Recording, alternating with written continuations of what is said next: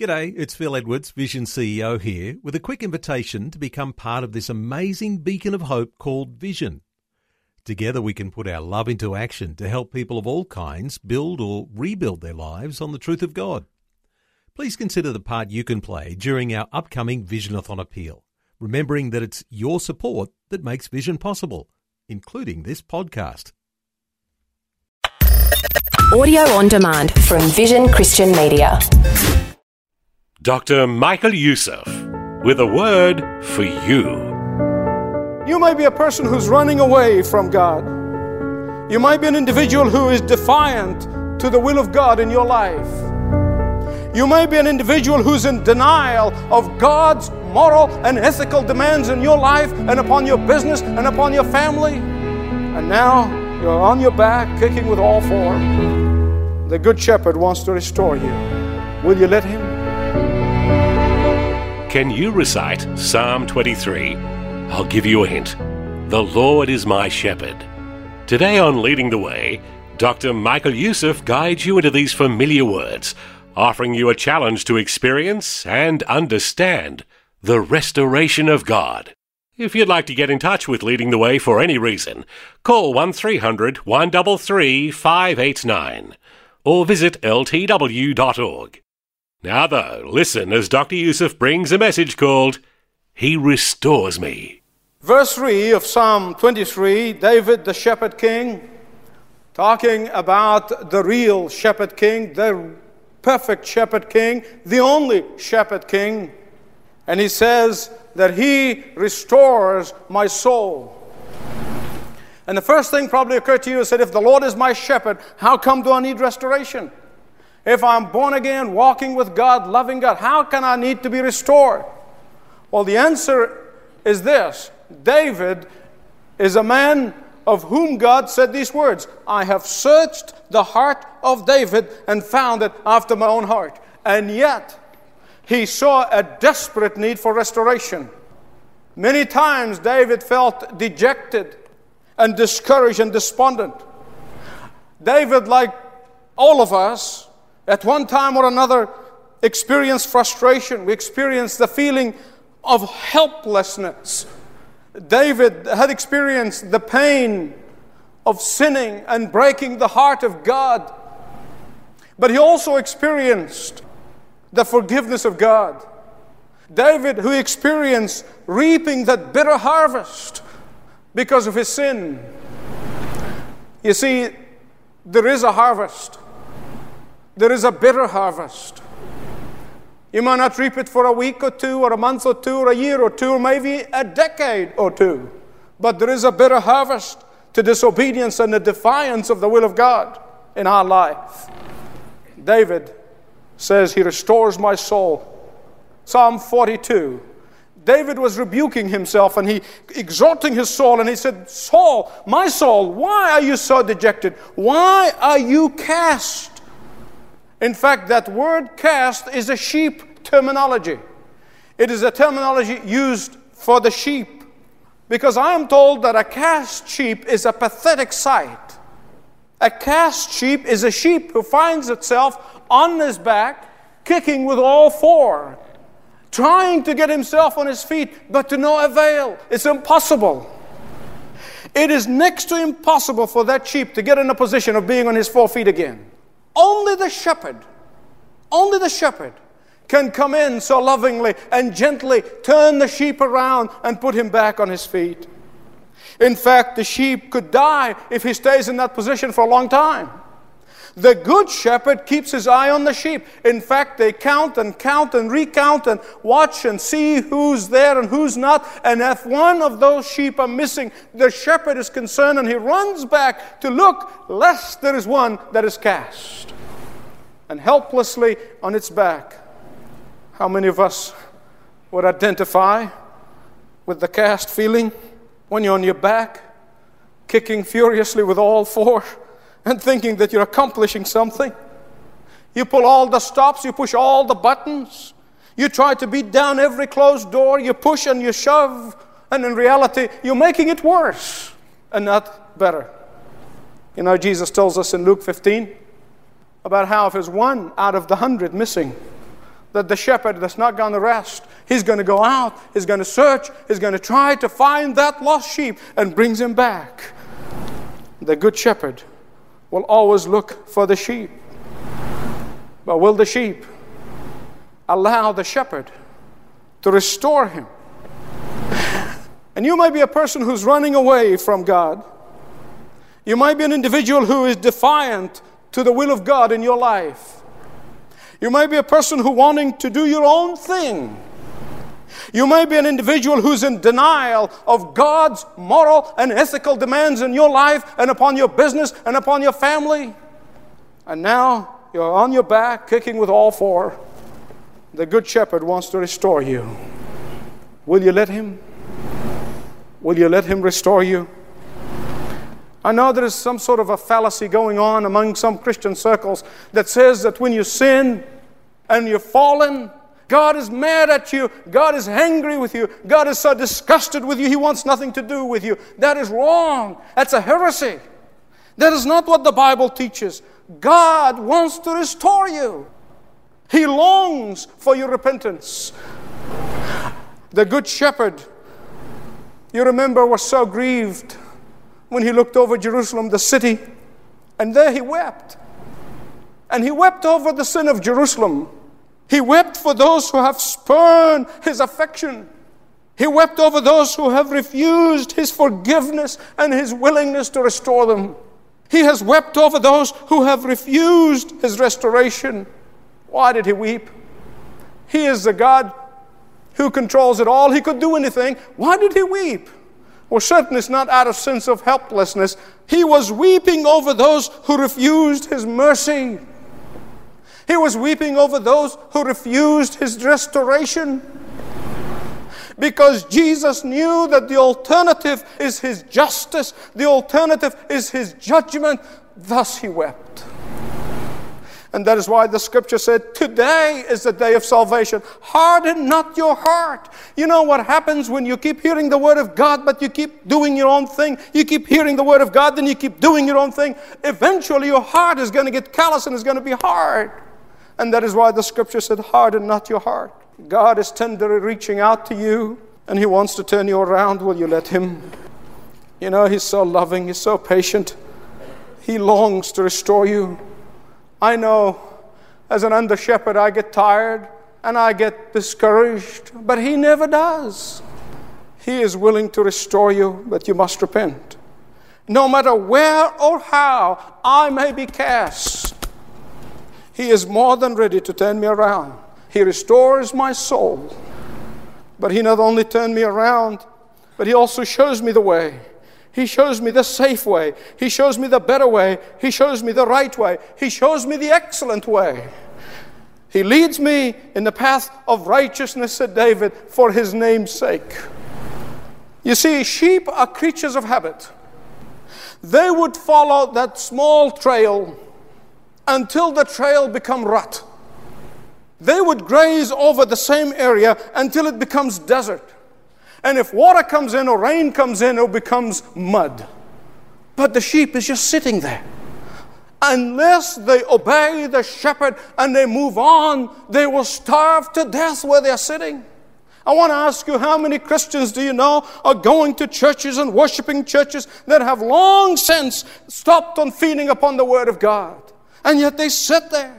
Long those churches have ceased to acknowledge the authority of the Word of God. And yet these sheep, these dear people, just sit there like the prodigal son, eating the food that is offered to the pigs. They're spiritually starving. Why? Because they are creatures of habit. While the leadership has abandoned the path of righteousness, they refuse to follow the Good Shepherd's direction or trust in His Word. And yet the elect are being misled, grazing in the desert. He leads me in the path of righteousness. He tells me this is the way to go. He is an experienced sheep man. He knows exactly the road because he has walked to the head. He checked it out for wolf traps. He checked it out for heights. He checked it out in every sense of the word. And he says, go this way, but not this way. But you know what we do? And we use sanctimonious language to justify it. We stubbornly and with a stiff neck try to go our own way. We say, no, Lord, that looks good because it's more comfortable. And God, you want me to be comfortable, don't you? And then you fall flat in a cast position. You know, I want to tell you, there's something terrifying about destructive self-determination. There really is. It is interwoven with personal pride and self-assertion. We cry to God only when we're desperate. And the moment He answered our prayers, we're back exactly to the rut. Listen, you can do your own thing. It's okay, you can do your own thing as long as you know that there is a consequences and the consequences are painful.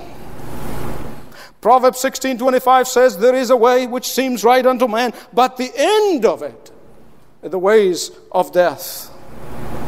The one overriding reason for broken homes, for broken hearts, for broken children, for broken society is the abandoning of the path of righteousness. We don't want to be led into the path of righteousness. We don't want to follow the steps of the Lord Jesus. We don't want to give up our rights. Who is going to tell me that I'm going to give up my rights? Watch them. Demand the rights. Yet the big tragedy is that we would deny that. We would deny it. Because somehow, if you got enough sanctimonious language, you use it to rationalize, spiritualize. And you heard me say before, when you spiritualize, you're really telling spiritual lies because you are telling spiritual lies. He restores my soul. He leads me. He leads me into the path of righteousness. But you can have a choice. You can say, yes, I'll follow Him, or no, I'm not going to follow Him. And He leads me for the path of righteousness. Why? David said, it is for His name's sake. What does that mean? You see, when you take the name of Jesus upon your life, when the world knows that you're a Christian, when the world knows that you're a believer, and you get yourself in the puddle, you are not only muddying your own name, you are muddying the name of God, upon whose lips you have taken. When you get yourself in the puddle, you're staining not only your own name, but the name of the Lord. You take Him down with you. You're sullying not only your name, but the Lord's reputation. As my prayer partners know, it's my daily prayer. Lord, if I ever sully your name, I would rather die, snuff my life, before that would happen. So it is for His own name's sake that He wants us to follow in the path of righteousness. For the glory of God, that He wants us to walk in the path of righteousness. Verse 4, yea, though I walk through the valley of the shadow of death, I shall fear no evil. Now, this is exactly halfway of the psalm, halfway point here. Those 6 verses actually are 2 sections. The first 3 verses are talking about the shepherd, what He does. He is the good shepherd. He leads me. He guides me. He makes me lie down. He does all that. The last 3 verses is the reaction of the sheep. How does the sheep react to the good shepherd? How does the sheep react to what the shepherd does? How is he affected by who the shepherd is and what he does? And these are verses 4, 5, and 6. I'm only going to look at 4 today. First, his leadership, his ownership, takes care of enemy number 1. Public enemy number 1 is fear. He takes care of that. And we're not talking about any kind of fear. We're talking about the deadly kind of fear. The worst kind of fear. Fear of death. Look at any way you like. You're going to find that whatever fear you have, in the bottom of it, at the root of it, is fear of death. And as the shepherd takes the sheep to higher ground, out of necessity, to get up to the top of the mountain, out of necessity, they're going to wound their ways through dark and narrow valleys, through treacherous valleys. Some of them are so dark you can't see. They're filled with danger and ultimately death. Yet none of that frightens the sheep. None of this frightens David. Why? Because even death, even if he falls to his death to a child of God, it's merely an opening. It's merely a door that's going to open into eternal life with Christ. Death is but the dark valley opening into the everlasting joy. Death is not something to be feared by the believer. No. It is an experience through which we will pass into the perfect life. But meanwhile, in this journey, as we go along, walking with the Lord into higher grounds, there are deadly valleys that we have to pass through in order to get to higher grounds. There are the disappointments in life, the frustrations, the discouragement, the dark and difficult days. They all come. These are shadowed valleys, but they need not to be disastrous when you walk with the shepherd, because he is pledged to take care of you, because they are the road that lead to higher and more intimate relationship with God. You know, when I hit one of those dark and shadowy valleys in my own life, I'm tempted to say, oh God, that's tough, that's hard. The sooner I remind myself that the Lord is taking me to a higher ground, He's taking me to a higher stage in my walking with Him, to a closer and more intimate walk with God, the sooner I remind myself, the quicker the valleys or all their fears and all their anxieties, they become not important. These valleys will not only lead to higher grounds, but as you walk through these narrow valleys, there are the purest of water springs.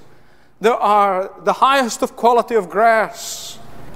And certainly I do not wish anybody to walk in the valley. But I want to tell you from a heart of experience that until you have walked with God in the depths of your troubles, that you will really experience intimacy with God. My broken times are my growing times with God. That you have not really experienced nearness to the heart of God until you experience Him walking with you in the shadowed valleys of life. But there's one thing here in this verse I want you to remember. One word you must remember. And that's the word through. Through. Though I walk through. It doesn't say, though I sit in the valley. Although I stay in the valley, I am walking through the valley. It's only a temporary thing. It does not last forever. It's not going to go on forever. It is a temporary thing. I would ask the average Christian, would you like valleys in your life? The answer is no. Yet those narrow valleys are the greatest blessings in your walk with God. And I tell you, many of you would testify with me to the faithfulness of God again and again. Even though I walk through the valley of shadow of death, I will fear no evil. The question is, it is not how deep these valleys are.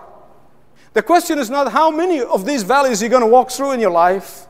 The question is not how dark some of these valleys might be. But the question is, how am I going to go through them? How am I going to react when these valleys come?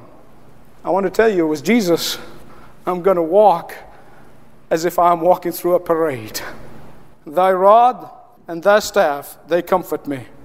You see, in the Middle East, the shepherd carries both the rod and the staff. The rod is the shepherd's weapon of authority and power.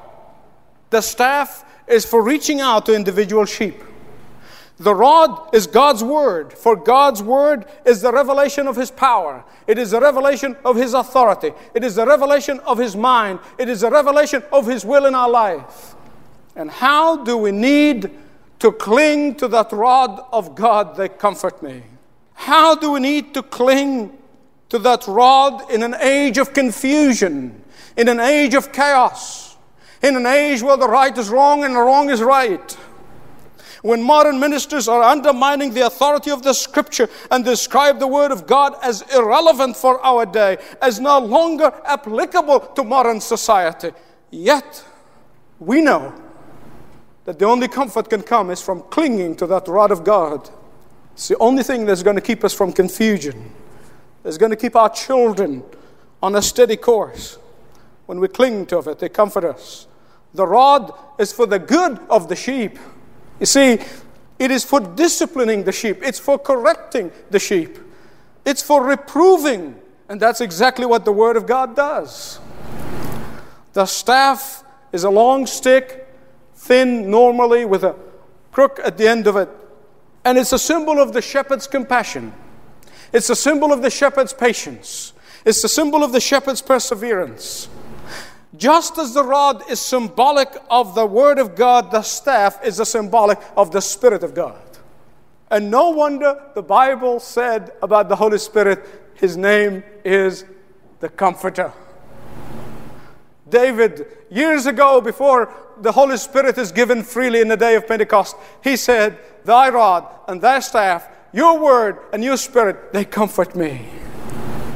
The shepherd will use the staff to lift up the newborn lamb and bring it to its mother if they get separated. He uses to get the attention of the individual sheep and lead them, especially those who are prone to wander off. The staff is used to guide, just as the Holy Spirit leads us into all truth. The Spirit of the living God, using the living Word of God, convicts our conscience. It pierces it for right conduct before God, under the shepherd's watchful eye. With this, I'm going to conclude. Years ago, the famous London preacher by the name of Charles Spurgeon insisted on that particular Sunday morning that the Bible that is normally open when people walk in, this is a man who preached to 5,000 people before PA systems. Now, he insisted on that particular Sunday to keep the Bible closed and not open as normally was. And then when that Bible reading time came, he stood up. And he said, some of you have found fault with me.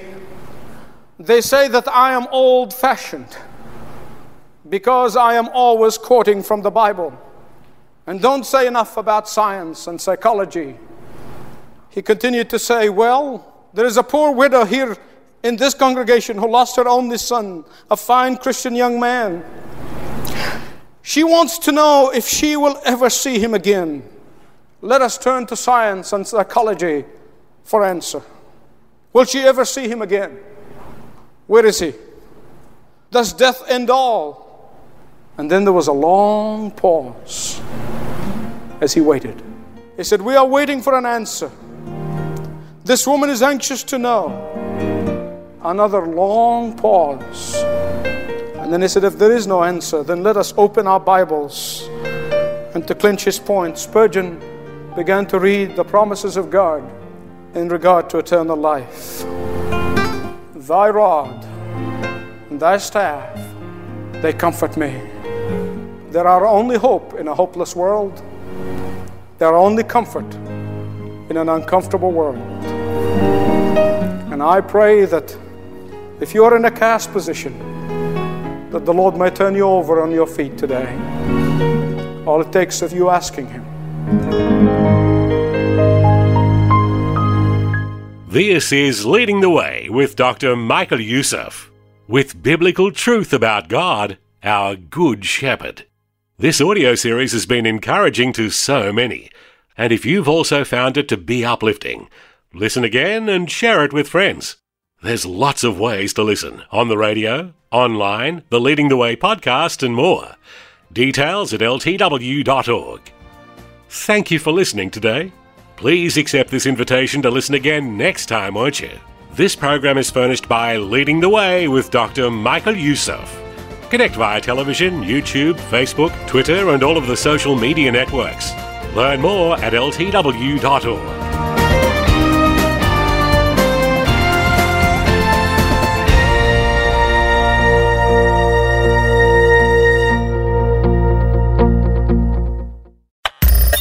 Thanks for taking time to listen to this audio on demand from Vision Christian Media. To find out more about us, go to vision.org.au.